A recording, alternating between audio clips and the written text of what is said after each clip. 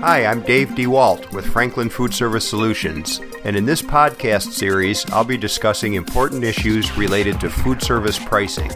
If you'd like more information, feel free to visit our website at www.franklin-foodservice.com or call us at 239-395-2787.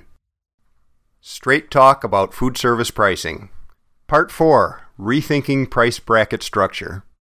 Over the years, we've helped a lot of manufacturers get their arms around their cost to serve for various order sizes. Often we do this work to support development of a new price bracket structure and or to provide backup information for a financially sound redistribution program. Traditionally, food service manufacturers have established price brackets that approximate the utilization of trailer capacity and attempted to use price premiums that reflect the additional costs of managing and shipping small orders.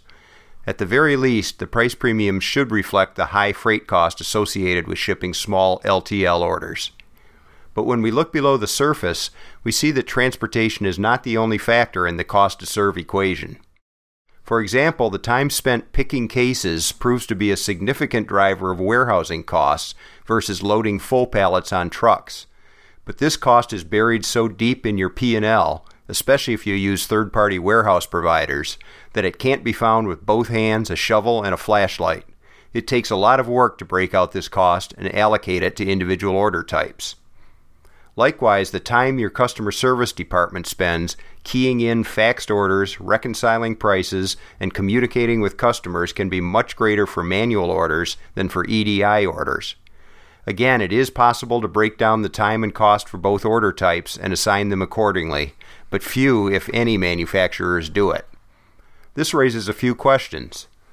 First, should price brackets be based on more than freight premiums and a best guess at order management costs?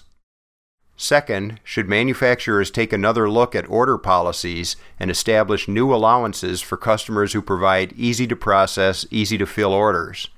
And third, should target customers for redistributor service be defined by more than just order size? To me, the answers are obvious.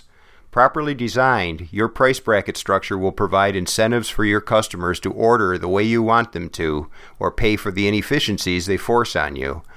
And with costs being what they are, maybe it's time to take a new approach to your prices and policies. Thanks for listening to our podcast.